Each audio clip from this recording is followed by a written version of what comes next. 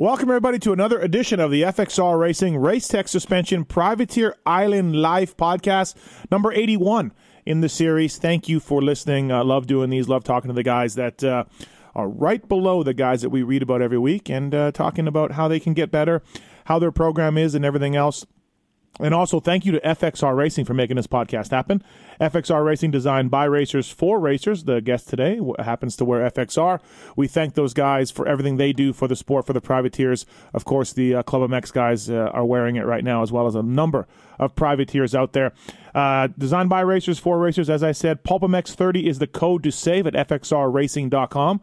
Go there, check them out, check out the colors, check out the styles. Pulp1930 is the code to save at FXR Racing 2. And also, thank you, Race Tech Suspension and Engines. Really appreciate those guys as well. If you need your motor work done, if you need some suspension work done, Ben LeMay using Race Tech motors and suspension, speaking of privateers, to kill it each and every week in Supercross. Pulp19 is the code at racetech.com. Go to the website, call down there, mention Pulp MX, mention this privateer podcast, whatever it is, and they will hook you up and give you a hell of a deal. Thanks to the folks at Race Tech for doing this. And also, Maxxis Tires, presented by Maxxis Tires and MXST Tires. We'll get into those as well with this guest. Developed by the King, Jeremy McGrath. MXSTs are out now.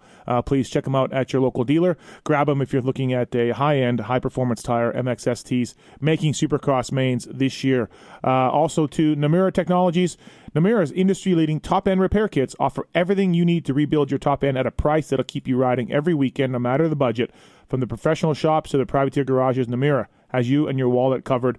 They offer a full line of cast and forged pistons for every MX application you can think of. Namura.com, Namura.com.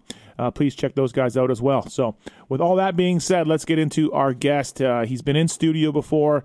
We've had him on the phone before, and we play a small part in his program, which has been really cool to watch from afar.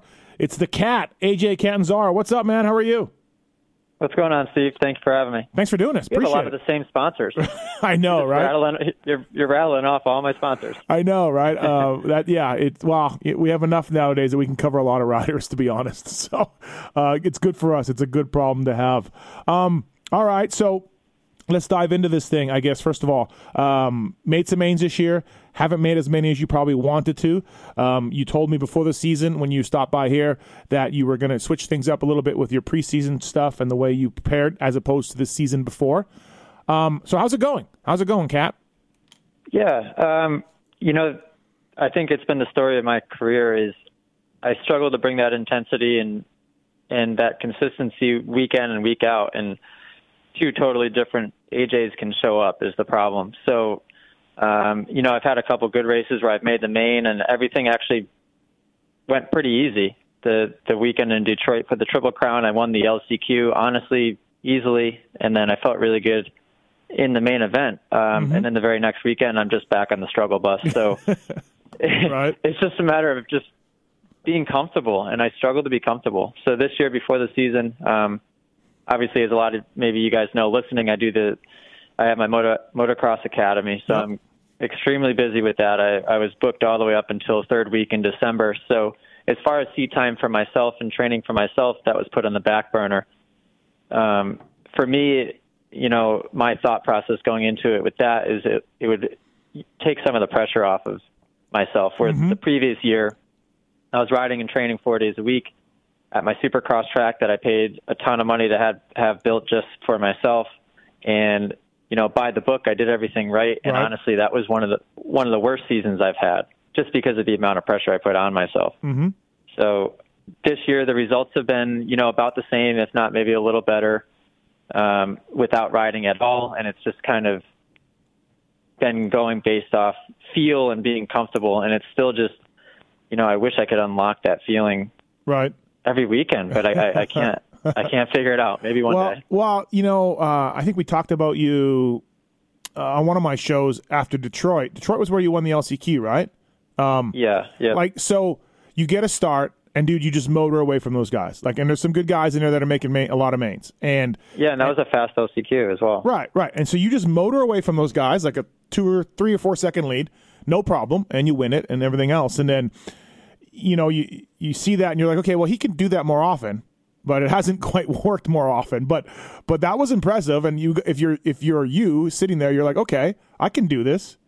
I just, it hasn't always happened, but something like that happens, and you always, when I see something like that happen, I just go, oh yeah, like Cat's a good rider. He's got to figure it out.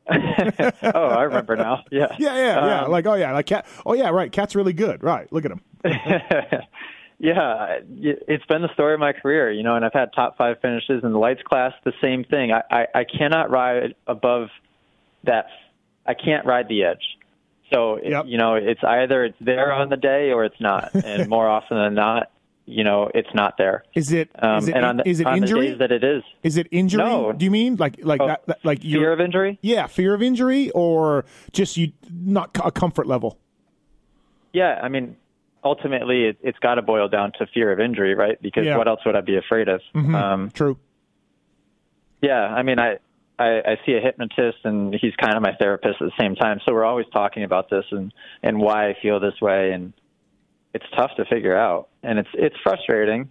But at the same time, it's nice to, knock on wood, not really be hurt that often. Mm-hmm. And there's guys out there that are hurt constantly, so that is nice. But at the same time, to be successful in the sport, you have to be comfortable with being uncomfortable. Yeah. Like at a track like Daytona last weekend. Yeah, I struggled because guess what? Daytona, you're not going to be perfect. You have to be comfortable just kind of being a little out of control, and it's hard for me to find that edge. Yeah, it is, right? And then you have a guy like A-Ray who goes down multiple times in practice. He's all upset about it. I envy him. But yeah, he just is like, okay, cool. And like I've seen him be out of qualifying spot late in the race, and then he just goes balls out. And that is the difference, right? I envy that. And people might goof on the fact that he's sometimes out of control, but I would never goof on that fact just because, I would love to be that guy. Right. I do pride myself on being in control and having really great technique, but at the same time, that doesn't get you the results. What gets you the results is being able to unlock that next level and to sometimes just go for it. Right. How many times you raced Daytona? A lot. Yeah. 2011 was my first year. Okay, so what? We've seen some horrific tracks there, and we've seen some good ones since 11. What'd you make of this year's?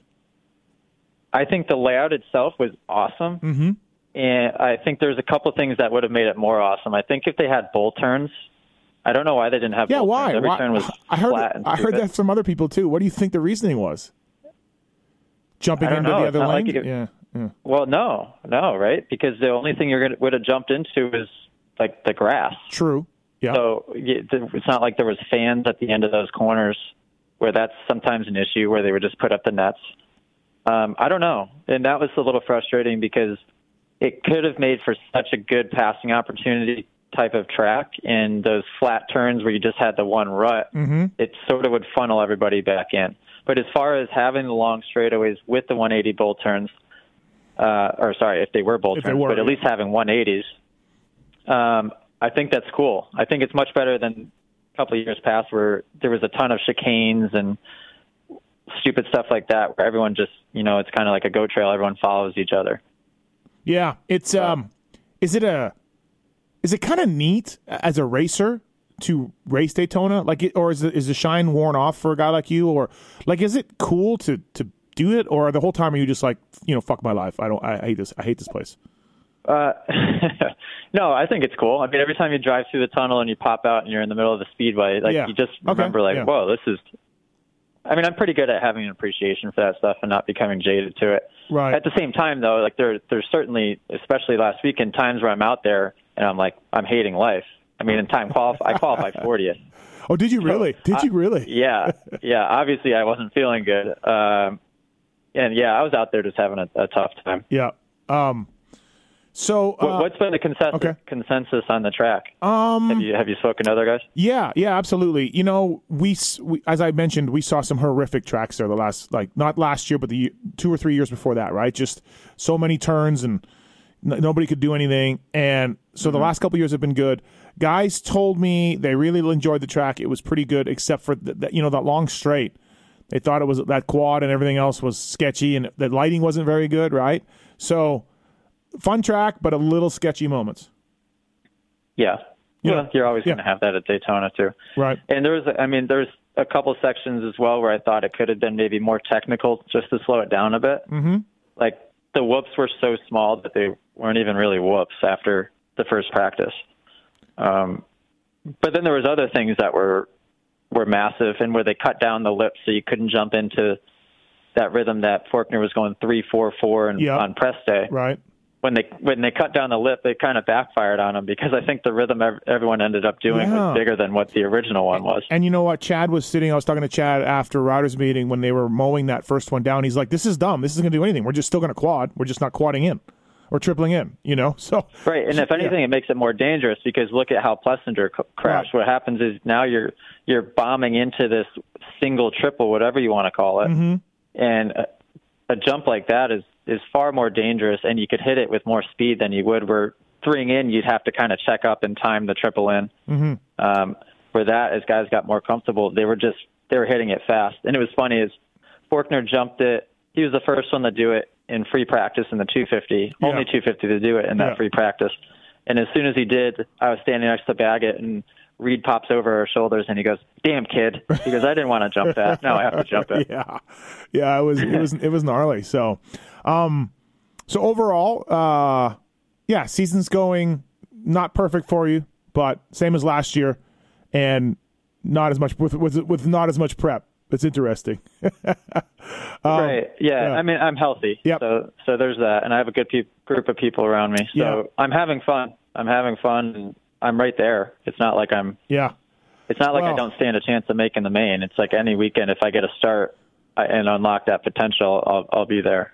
Kat, you're fourth in the Yamaha Privateer LCQ challenge thing that we're doing. I've been keeping an eye on it, and I had to call you out for you were miscalculating the points at the beginning of the season. It was my helper, Swisscore. It was kind of my fault, though. But I was like, hey, I got a text that the points are wrong. And he's like, no, they are. So we've been good since then. So, it's one of those things like it'll be a good chunk of change, but you want to get points. You want to get the main event. There's more money, everything else in the main event. So it'll be interesting, right, AJ, as we get down to the end, what some of you guys are doing. So right. But it's awesome of you for doing that, and it's a great idea. But let's put it into perspective. So I won't say where I'm getting this money from necessarily, but I'm sure there's a lot of people that will want to know this. As a privateer, we make the night show. We get $1,000. Or right close to it. I thought it was more. No, it's 40th. It might be 1,100. Yeah. I don't know. It's right around 1,000, but it's really not much. Yeah. If I make a main event, and this is where everyone is making different amounts. There's some guys that maybe are getting paid a little small salary, and yet if they make a main event, they're not getting anything. For me, everything is structured to make a main event, and then on top of that, I have a bunch of LCQ win bonuses. So if I make a main event like in Detroit, I won the LCQ, and not only that, but it was a Triple Crown round where for making the main event in Triple Crown, all my bonuses are amplified even more. Oh, sweet. Okay. So for making that one race, I'm right in between the $7,000 to $10,000 range, which for a privateer is great. It's great. Yep. So like when people ask, and I've been getting asked this a lot as far as like people throwing a race or to win the money, your deal. Yep. For somebody like me, I don't think it'd be worth it. Although I will say, like the pot's at $20,000, so 22 now. 80% of that. Yeah. 80% of $22,000. My math isn't very good, but you're talking that's over $15,000. Yeah, it's got to be $16,000 or something ish. I'm not very good at math either, but I think so. So yeah, $16,000. And Ryan Villapoto donated $1,000, so good for him. Oh, did he? That's awesome. But that's great. I mean, shoot, yeah, I want to win that. Right. But at the same time, if I'm in fourth in LCQ, I'm taking fourth in LCQ. Yeah, no. Here's a couple things about that. First of all, they added 2 more guys to the main events a few years back, which is cool. Good job. I think that's a good thing that they did. But they 21st and 22nd barely pay more than 5th in the LCQ. That's ridiculous. Like you need to get 20th. Feld's end, that's crazy. It's crazy that they would do that. They're just like, we're going to give you guys these 2 spots, but you know what? We're not going to really pay the 2 spots. We're just going to pay it like an LCQ because people need to understand 20th is I think $2,000 or $2,100. and 21st is $1,600. It's like a $500 jump or drop there for no reason, no real reason, because you're in the main, you're doing the same amount of time. So, props to them for. I didn't really think about that. Yes, yeah, absolutely. So props to them for doing the extra 2 guys in the main event, but pay it like they should. Pay it, So that's one thing. Another thing is how do you feel as a privateer, and you truly are a privateer? How do you feel about nobody knowing what a privateer is anymore? And that's why I just did 5th on back in the LCQ for this challenge. Now I've been getting some heat on. Yeah, and I see you catching flack just for because Entignap and he has a ride with Het Motorsports right now. Right. Because I don't know who a privateer is anymore, and honestly, there's probably only about 10 guys that are truly privateers, like Nagy, like yourself, like a Greco. These guys that do the whole series as true privateers. You agree? Yeah, but what's a true private? I mean, a true privateer to me would be you get no somebody driving to the race. Yeah, you have no team. You have no team per se. You have no semi truck. You don't have Suzuki support like the HEP guy. Like, I'm not saying it. Like, I'm fine with the way we're doing it, but I just want to know where you stood on it. Yeah, that's a tough question. Mm-hmm. So there's levels to it. Absolutely. I mean, you have a guy like Nagy and like Greco that are. Well, I can't speak for Nagy because I don't know his situation, but a guy like Greco that is living out of a van or his little fun mover, and he's driving to every race. Mm-hmm. He's paying for absolutely everything as far as I'm concerned. Might get a couple things for free. He's pretty much in the negatives at all times. Yeah, Greco is true privateer, 100%. You're right. Yeah. Then you might have the next step up from that, like the TXS guys. Maybe they fly into a race here and there. Maybe they're with the rig for half of them. Yeah. They're doing a lot of the stuff themselves. Then maybe you have a guy like me who... Yeah, I think the TXS guys pay for their own expenses, their flights. Okay. Yeah. So, and a guy like me, I think it's more so just a lot of... I mean, this year you've helped me out a lot with the Maxxis deal and the Vortex deal. The Vortex deal, having that Sprinter van has been huge. But also being creative with my marketing and raising money the way that I do. Mm-hmm. I have the funding so that I can, fly to races, stay in not crappy hotels, and be able to afford to do these things without it coming out of my pocket, which is awesome. Yep. And then on the next level above that, you have guys like Entignap or a Chisholm or I think a LeMay, who I would assume are paying for nothing. And they don't have any expenses, but no salaries, right? Just contingency and everything. Oh, Chiz might get a salary, but I don't think A-Ray or anything that does.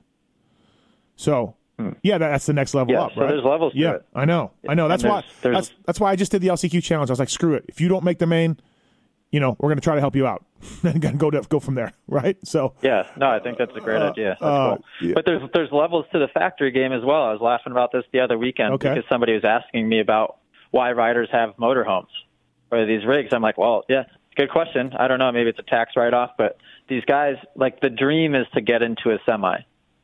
So you could be in this glamorous semi, but then you have the level of a guy like a Roxon or a Tomac that now they don't know they're no longer, they're too good for the semi. Now they want to get out of the semi, and now they want to stay in their nice Prevost or whatever they have. Right. So there's just different levels to. Yeah, absolutely. No, funny. For sure, it is funny. Hey, so Chris Kiefer did a story this week on pulpmx.com for the OEM contingencies, and dude, Cowie kills it. So they do a good job with contingency. Yeah. Is that something that you were cognizant of a couple years ago whenever you switched to Cowies? Yeah, it was, because it was even better 2 years ago. Was it? Yeah. I'm pretty sure they paid $500 to make the night show and then an additional $5 to make the main, where right now it's $300 to make the night show and then $500 to make the main after that, which is great, especially compared to other manufacturers. Yep. But last year, I know they caused a big stink when I think they announced their contingency program like the weekend of A1. And when they announced it, they said they had dropped the night show contingency. So now it was only money to make the main event. So I know riders like myself and Bubba Pauly and a couple others were talking about it. That's a lot of money when you factor in 17 races in a series. So they brought it back this year. And now they brought it back because I think they got a lot of flack for kind of getting rid of it. The reason Kiefer did the story, and it's March, was because he told me not all the OEM released their contingency. And I'm like, how is that even possible? Yeah, how is that messed even? Up too. How is it even? You're coming up to Anaheim. The privateers want to see. They want to know what kind of bike. I don't understand that part. I was blown away by that. Yeah, this year Cowie announced it early, I believe. Yep. Because I was keeping an eye on it, and that was kind of my. I want to be on the Cowie. I love the Cowie, especially the 19450. But that plays a big factor. You know, if they had gotten rid of their contingency altogether, I'm sure I would have went elsewhere. Yeah, absolutely. How's the FXR deal working out? Good? FXR is great. Andy, everyone there dealing with Cade on the weekends. Oh, boy. It's funny. That's the worst part of the whole thing. That's the worst part, yeah. But I love it. I mean, I think it looks good. Yeah. It fits super well. They take great care of me. So I certainly don't want to go anywhere anytime soon. So it's a cool company. And one of the guys that also supports this, as we mentioned, Maxis, supports the podcast. So they've been involved with me. They got involved with me last year. Chris down there, really, they got this new tires out and they wanted to market it. And we kicked around a lot of ideas and thought about a privateer. And I thought about you. Just, you make main events. You're well-spoken. You're a good guy. You have a bit of a fan base. I thought it would work out. So, I was actually surprised, though, AJ, like, you were like, I'm like, hey, I got to try to sell these Maxis tires to somebody and try them out and make sure they're good. And you were very much like, yeah, sounds cool. Like, I'm good. I'm in. And so I was stoked that you weren't like, oh, I need to back them with Dunlops and I need to see if I can get race stuff and everything else. I mean, the Maxis guys know how to make a tire, and they developed, this one is significantly better than their other ones that they've had. Like I said, McGrath worked with it, but you were all in. So how do you like it? How's it been going? Right. Well, listen, at first, the decision was primarily made on the fact that I was riding on slicks because I was paying for tires. So I'm riding tires that are months and months old that are just falling apart. So my thought process was, this was before I knew what the product was like. Yeah. I thought that having a new tire would be better than having these old piece of crap tires. Right. But now that I have them, they're darn awesome, and my whole shots have been much better than in the past. I'm sure that has some type of correlation. These things are seriously good, and they're seriously underrated at the moment. I know they're going to push pretty hard in the motocross market the next couple of years, so hopefully that works for him. Chris at Maxis is a freaking awesome dude. I mean, he's got his foot in everything. Yeah. And he's super creative with what he does, and I think it was smart of, and I'm pretty sure it was his decision to do so. Of course, this might be a biased decision because I am a privateer, but as far as bang for your buck, a guy like me that, you're going to get a lot more. I'm going to push it a heck of a lot more than if you paid $20,000 to get a little sticker on the side of a semi. Yeah. I just think your dollar goes a lot more with somebody like me, even though the results may not always be there. Right. I'm going to be extremely loyal to a company that's been as awesome as they have the past few months. Like, all I want to do is push that Maxis tire on people because of how awesome they've been and how good the product has been for me so far. So you don't have service, though. How's that been for you or your guy helping you? How's that been, not having the tires service at the races? That's been a little tricky. Yeah, that has been definitely a little tricky because I certainly can't change a tire. So, yeah, I just had to flip people some money here and there to change them for me, and then just hope that they didn't pinch my tubes. Yeah, no, exactly right. That's the drawback to it. But how's the performance? How do you like it? You haven't been using a 120, right? You've been 110? No, I just went to a 120 this weekend. So and people freak when I tell them I'm on a 110 on the 450, but I tell you what. Some guys do it. Some guys do it. I was loving it, and I ran it the first 9 rounds. I think Daytona was the 10th round. Ran it the first 9 rounds, the 110. My starts were great. My stability in the whoops, which that would probably, when I think going to a more narrow tire, that would be the first place I think of would be whoops. Yep.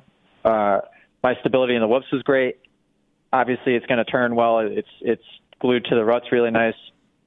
They were concerned with me getting on the front tire at first. And the front tire is awesome. I mean, I haven't had a single issue with it. Again, you're talking to a guy that, I haven't tried the best of the best, and and I was riding on junk tires. But at the same time, when I go to the races, I was buying Dunlop tires at the time. So I'd have fresh tires on my bike at the races at least. Yep. I was just practicing on junk. So they're Yeah, I mean, for anyone that wants to try something a little different, I'm telling you right now, the Maxxis it's the real deal. You know, you were the real deal. You were the first guy to make a main event with Maxxis since myself and Nick Way in 02. So, 02? Was it really the last time? 02, yeah. I'm pretty sure. I have to ask Chris for sure, but 02 we had Maxxis tires. And guys, that tire's come a long way. Yeah, no, trust me. Trust me on that. It has. Kiefer reviewed the MXSTs, and he had good things to say, for sure. So I'm glad that's working out for you, and it's good to see. So also, too... thank you again for that. Yeah, no worries. Vortex, another sponsor of the Pulp Mech Show, Bars and Sprockets, they wanted to promote their brand. They wanted to promote a privateer, and I put them in touch with you. And how's that deal working out? That was another one that worked out perfect. So thank you again for that one. Yeah, so the guys at Vortex EK, I spoke to Matt and Jake there, and Matt wanted to buy a brand new Sprinter van and wrap it and then get it to the races. So it really worked out perfect because I needed bike transport. I was able to, Mike from Moto Tape is driving the van for me, so I have a driver. Mm-hmm. I mean, it all worked out perfect, and the van's beautiful. It's brand new, so it has no issues. It's not like we're driving something with a couple 100,000 miles that we're worried about getting from race to race. Yeah, pretty cool. Pretty cool of those guys to do it. I was stoked that they stepped up with something we've been talking about for a while too, and I was like, yeah, man, like it'll be really cool to do that. So I'm glad they're doing it. It's working out. Yeah, and again, for a company like that, for bang for your buck, I mean, they pay fuel to get that thing to the races, and it's a driving billboard, and then I'm doing the weekly vlog videos that are presented by Vortex, so that's more promo for them. They have a presence in the pits every weekend without one of their employees actually having to drive the van out there. So it works out for everybody. So it was perfect. How many other privateers are crawling up to off of the island to try to get tires and bars and sprockets from you, Cat? It's funny, like I said before, that there's the levels of it. But at the same time, I'm in that van, and I might have, just for the purpose of making sure there's room for everything. It's not like we have that thing loaded with 20 sprockets and 20 chains and 20 sets of bars. We have like one or two extra. So when people come up asking, I'm like, oh man, I feel bad, but I literally have nothing to give you guys. Yeah, I'm really sorry, Privateer Islanders. AJ Catanzaro on the FXR Racing Race Tech Suspension Privateer Island Life podcast. This is number 81. You mentioned your vlog. I also have a note here to talk about your podcast a little bit. You've been doing some outreach stuff for privateers, a little different than other guys, and another podcast out there is always a good thing. How's that been? What's been your experience with it, with the vlog and the podcast, and how much have you enjoyed it, and how much is it a pain in the ass sometimes? Good question. So the vlog is a big old pain in my butt. Not only am I super uncomfortable, like holding the camera towards me all the time. I'm really good with interviews. I'm good when somebody else is holding the camera, but when it's me like filming myself, I feel really uncomfortable. Mm-hmm. But I tell you what, trying to edit a vlog and to go through all that footage on Sunday after the race, it's the last thing I want to do. So what I did is now I film everything, and then I send the files to my brother, and I pay my brother to edit it. Because after week one, after Anaheim, I gave up on that. It was just way too much. It's hard. Yeah, you got to know. You got to really know what you're doing. If you watch someone edit a vlog using Adobe Premiere or whatever it's called for the video stuff, it's a work of art. It's really cool to see. But if you don't know what you're doing, it Yeah, I'm not a techie guy, so I had no idea what I was doing. But fans appreciate it, and it even if I know Tyler Enticknap is doing it, it's cool to see. And I even watch his, and a lot of it's similar, but then there's a lot of it that's different. Everyone has their story on the weekend. The podcast I absolutely love, and I could sit and yap all day long. My co-host Bryce Renkowitz, we renamed it last week to Behind the Gate Podcast because it was, and it still is going to be all-encompassing, and it's not just going to be a moto podcast, but obviously we found ourselves being very moto-specific a lot of the time. But I tell you what, even for the podcast, from a technical standpoint, pain in my butt. And thank God I have Bryce, because I would have not have been able to figure this out as far as, even right now, I mean, we're recording on a phone call, right? Which we don't do that. We record through an app called Ringer, which has all sorts of issues. And the reason we do it is just because the audio inputs or the outputs, I don't know which one, are so good and they're crisp. Yep. But the app drops all the time. If you get a phone call when you're on the app, it wipes out everything you have. It's just like you got to figure this thing out, man. It's a nightmare. But as far as being on the phone and being able to talk to these guys, last week we had Daniel Blair. The week before we had Alex Martin and Kyle Chisholm. And I think from a racer's perspective, it's different than what you offer. So when people say like we're in competition with each other, I don't think that's necessarily true, because what you offer is cool and unique in itself. And then from my podcast is more so like the rider's perspective. For example, the conversation between Kyle Chisholm and myself was talking about what we're feeling when we're on the line. And I was kind of expressing with him how I feel like I'm going to poop my pants when I'm on the line. And I'm just the most, for example, this was right after Detroit Supercross. I said I was on the line of that LCQ, which I hole shotted, telling myself that there's no way I was going to qualify. And I was freaking out. You got to talk to your hypnotist a little better. Hey, Cat, you can't be sitting on the line and think of that. Right, I know, but maybe there's people out there that, and Kyle admitted that he has those thoughts go through his head, but he also has the positive thoughts. And if it was a percentage that he had, 75% of those thoughts are positive, and maybe he's got 25% negative sneaking in. Right. Where me, I might have 65% negative, and and then the rest positive. Right. But yeah, it's just different. In the podcast, it's fun. I mean, you can speak for you've been doing it for how long have you been doing it for? 12 years. Holy smokes. 11 years, 11 or 12 years. I started in 07 or 08 or something, right around there. So, yeah. Stupid question. Were you the first moto podcast?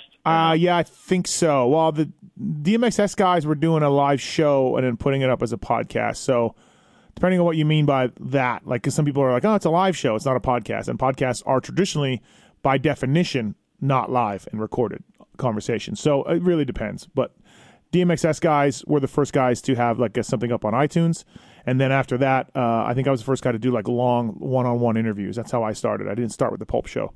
I started just like me and you getting on the phone and rapping about your career for like an hour. So right, and I like it too because I wrote for Racer X a little bit last year, which I'm sorry, which is cool. Yep, and I enjoy the end product, but at the same time, I hate writing. And it's so time-consuming to sit there and just, I only made it to 9th grade in public high school. So not that I'm not smart, but at the same time, I'm looking at this word and like, wait a second, there's no way that's spelled right. And right. Is this grammatically correct? And it's so much, for me, it's more fulfilling to just sit here and to just be able to have a conversation on the phone with somebody. Right. And better yet, hopefully we can get this podcast to the point where we can afford a studio or do something like kind of how you have it set up. I think that's awesome. Yeah, exactly. It's been a long road though. Like I think people want to start these podcasts, and I'm not specifically signaling out you or anything, but people want to start these podcasts. They look at what I have and they're like, I want to start a podcast because I want to have that. Well, guess what? It's been 11 years of work to get this, right? And to get sponsors and to build a base. And I have over $12,000 worth of equipment, and that's all in 11 years. So I think some people see the success we're having with my stuff, and I'm not saying this specifically to you, just other people. And they're like, I want that. Well, it's not that easy. You got to work at it. So, right. And for people listening, I'm certainly in the stage now where I'm spending money every month to do this podcast. Yeah. Obviously, we're in the early stages. Right now, my mentality behind it is, one, I enjoy doing it. And two, for my sponsors and for everyone that's around me, it's another outlet that I can kind of, get everything out there. So it's a win-win. And then down the road, of course, the goal would be to, make a little bit of an income from it if possible. But for right now, I enjoy doing it. Let me make some income right now. FXR Racing, Race Tech Suspension, Privateer Island Life podcast with AJ Catanzaro, number 81. Thanks to Maxxis, MXST, the official tire of AJ Catanzaro, and Namura Technologies, NAMURA.com. Namura Technologies, fully scene seat and hard anodized pistons with rolled-on coated skirts. We're going to give away with Namura pistons as well. So stay tuned to my social channels for that. Hey, so Kat, you were one of the guys on the somehow Bauer has put me on the group text after the Limegate episode. I don't know. Man. I don't know why he did, but I was in that group text, and you were certainly in it as well. And and you've been vocal. You've been going to the meetings. I don't know if you've still been going, but I know you went to a few. How's that going? The Saturday morning Feld/Rider meetings, conferences. How's that been going? Yeah, it's wild. It's definitely interesting, and on my end, I felt a little bit out of place. So let's back up. I think when it first started, I was supposed to have Tyler on my podcast that week. So this was the week following San Diego. After San Diego, and then literally that night, shit hit the fan. And now we're texting back and forth, and he's saying that this is happening, and all of a sudden he's like, yeah, I'm getting rumors that people are getting offered $5K. And then he disappeared for 10 minutes, and he goes, yep, just got off the phone with Feld. I can confirm that they offered me $5K. I told him to keep it. And then that turned into the group text, which to me is hilarious that I'm in a group chat with pretty much every rider I've ever looked up to in my life. But it's just really funny, and those guys are joking around. Well, my somebody favorite named it something that maybe I shouldn't say. Don't say it. But I thought it was Chad. Chad, of course, I know Chad Reed well, and his comments were hilarious the whole time. I was just like, yep, this is the 22 right here. So yeah.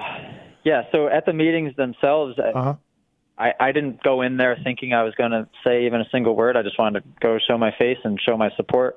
And next thing you know, I find myself talking a lot. And I'm like, in the middle of my sentence, I'm looking around. Okay, there's Roger DeCoster. There's Chad Reed. There's Cooper Webb. Everyone's just staring at me, kind of nodding their heads. So that was a little weird. But I think I did well. I mean, I had a lot of things on my mind, and I think I was able to express what a lot of riders were thinking, and maybe they just couldn't vocalize or articulate the way that they wanted to. Yep. So I think that worked out well. And then after the first couple meetings, Tyler kind of anointed me as one of the speakers for the privateers. So I mean, I think it's a good thing.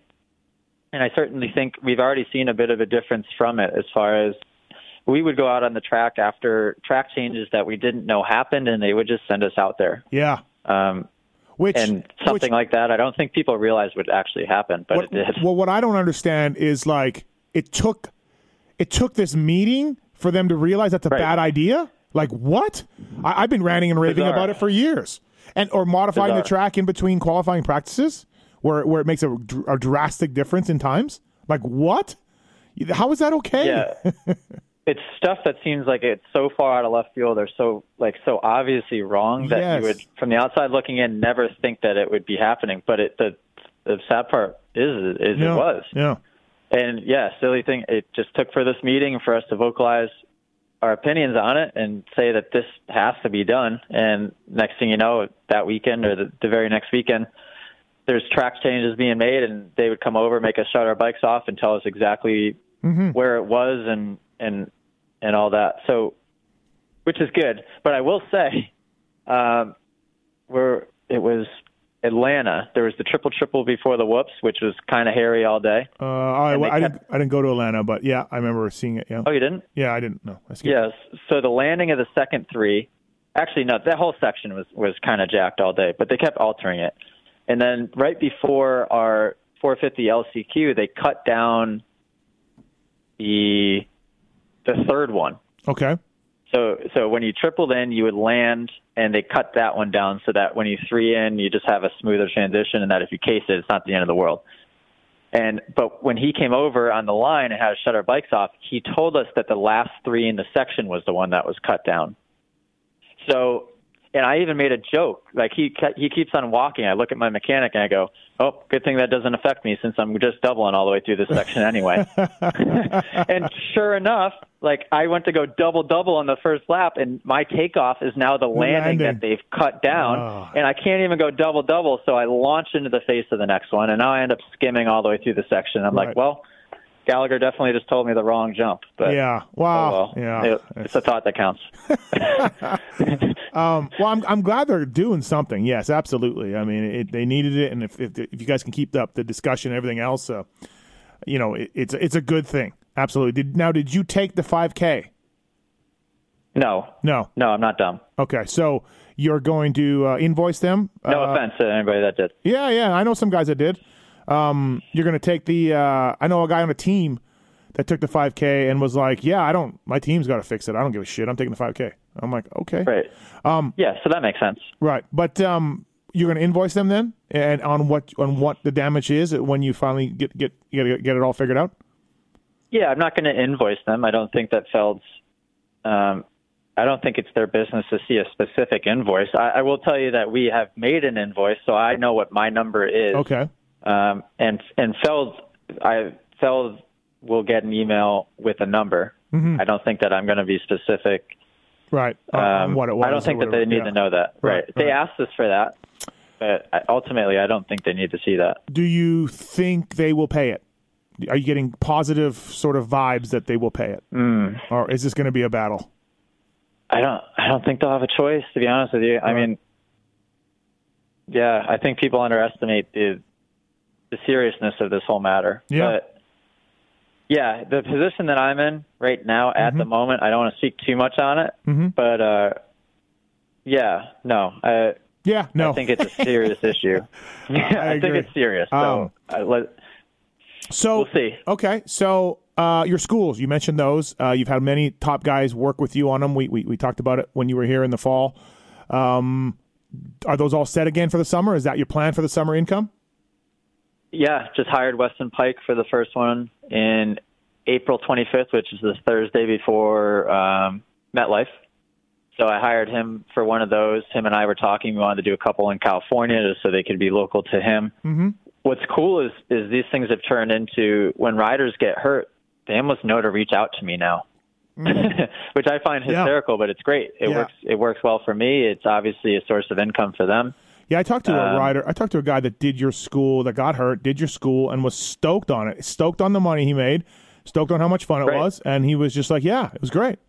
I'm like, oh, cool. That's awesome. Yeah. I'm glad to hear. Yeah, I mean, for a day's work, I'm paying these guys great money. Mm-hmm. And I sent in the group chat to this Feld group chat, whatever you want to call it. Yep. I was looking for a rider, and I said, I promise I pay better than Feld.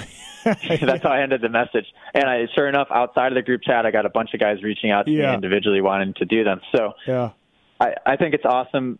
I don't want to toot my own horn, but I think I do a really good job of it, and I've been doing it for a long time. It's definitely a learned skill. I think just because you know how to ride a dirt bike and how to twist the throttle does not mean that transfers over to being able to know how to teach somebody, because it is very difficult to do.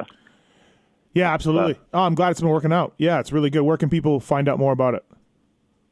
Yeah, so you guys can go to ajcatanzaro.com, which you cannot do right now because it is completely under construction. Okay, but right. I would say go on there in about 3 or 4 days. It's been under construction for about a month. Or you could go on AJ Catanzaro Moto X Academy Instagram. You can go on my personal Instagram, which is just AJ Catanzaro. I'm always posting and updating, so cool. Yeah, if you guys want to attend a school, we'll pretty much be all over the country. I've done a bunch in Australia. I've been to Dubai. Was in Ecuador. Been traveling. Yeah, but pretty much anywhere I want to go on vacation. I just book you told the story there, on the last podcast. The guy had tigers in Dubai or something, or what was it? What's the story in Dubai? The guy, or was I just making a joke about that? I don't remember. I don't know. Did we talk about Dubai? We did. Yeah, we did. It was a cool story. You gave us a cool story about it. I can't remember. I've hit my head too many times. Yeah. So, hey, where are you based out of during the week? And have you stayed back with your guy at all to practice? Or is it every single week you're flying? Every week I'm going back to Washington, D.C., okay. Where I live. So, yeah, there's definitely a couple weeks there at the beginning of the season where I had availability, and I certainly should have made it a point to stay out in California. Mm-hmm. But I didn't. And right now I'm back into the swing of being full-time doing all this other stuff. Right. It's tough. I mean, it's hard to balance being a racer and essentially being a team manager and running the academy and doing the podcast and doing these videos. And I have a million different things going on. I wouldn't have it any other way. I enjoy it, but it spreads you thin. Yeah, absolutely. Sure. Right. I mean, you think about a guy that just has to wake up in the morning and go to Elsinore or Milestone and pound out motos and then go on a bicycle ride. And that's it. That's the end of the day. Right.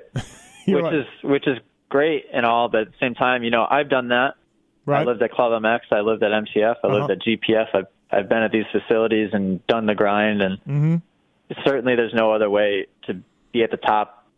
That's what you got to do. Yeah. But when you do that, it's a job, and I started to hate it. I think as far as my longevity in the sport, what I'm doing now, maybe not to this extreme, but certainly an in-between of the two, that I want to be able to ride and race as long as I can, and I think that's going to be the way to do it. That's why you see guys retiring when they're 26, 27 years old, is because they're on that Alden Baker program, grinding away, and you can only sustain that for so long, right? Yeah, no, absolutely. I think you're right. So, is it cool at the races? You got fans coming up to you, people that follow you and everything else? I mean, they find your van and they find the Vortex van in the back and everything? Yeah, this year especially, which I think is awesome. And there's been a couple races where you push your bike out of the pits and the fans will kind of like align the side of the pits, you know what I mean, as you're exiting. Yeah. And I got people yelling, "Hey, AJ," which a year ago even, that would have never happened. Oh, that's cool. Yeah, good. So it's kind of cool that, I guess maybe social media has helped. Everything that I'm doing has helped. So it's cool the recognition that we get as privateers. I know 7 Deuce Deuce, there's definitely a bunch of other guys out there that are getting that and then some as well. Yeah, absolutely. I agree. In this sort of there's social media sucks for many things. On some levels, it's not good. On other levels, it allows everyone to kind of have their own fan base and let people know what they're doing, and let people get attached and see your life and everything else. So for guys like 7 Deuce Deuce and A-Ray and Nicoletti and these dudes like that, it's definitely helped. Are you going to Seattle? Are you driving? Yeah. Yeah? Your guys driving? That van's going to every race. So, holy shit. Yeah, okay. All right. It's easy for me. Well, yeah, you're that fine. Flight sucks. Right. But, yeah, I'll be there. Let's hope it doesn't rain. I don't think my bike can handle another mud race. It's going to rain, Kat. It's going to rain. We know that. Yeah, man. When is Seattle? It's not this weekend, but next? Yeah, 2 weeks. Yeah, Indianapolis this weekend and then Seattle. Holy smokes. Did you follow Brayton on Instagram? No, but I see a lot of his stuff. Because even Brayton, who is one of the nicest guys around and doesn't say a lot, was like, he put the map of Indy track on his Instagram and said, "Why is there a 180 sand turn? These never work this weekend in Indianapolis." So, oh, no way. Yeah, it's kind of funny. I was laughing because I'm like, wow, even Brayton is saying this is a bad idea, and he's the nicest guy ever. So. I didn't even look at the track map. So there's a sand section this weekend? Yeah, there's a 180 sand, so really dumb.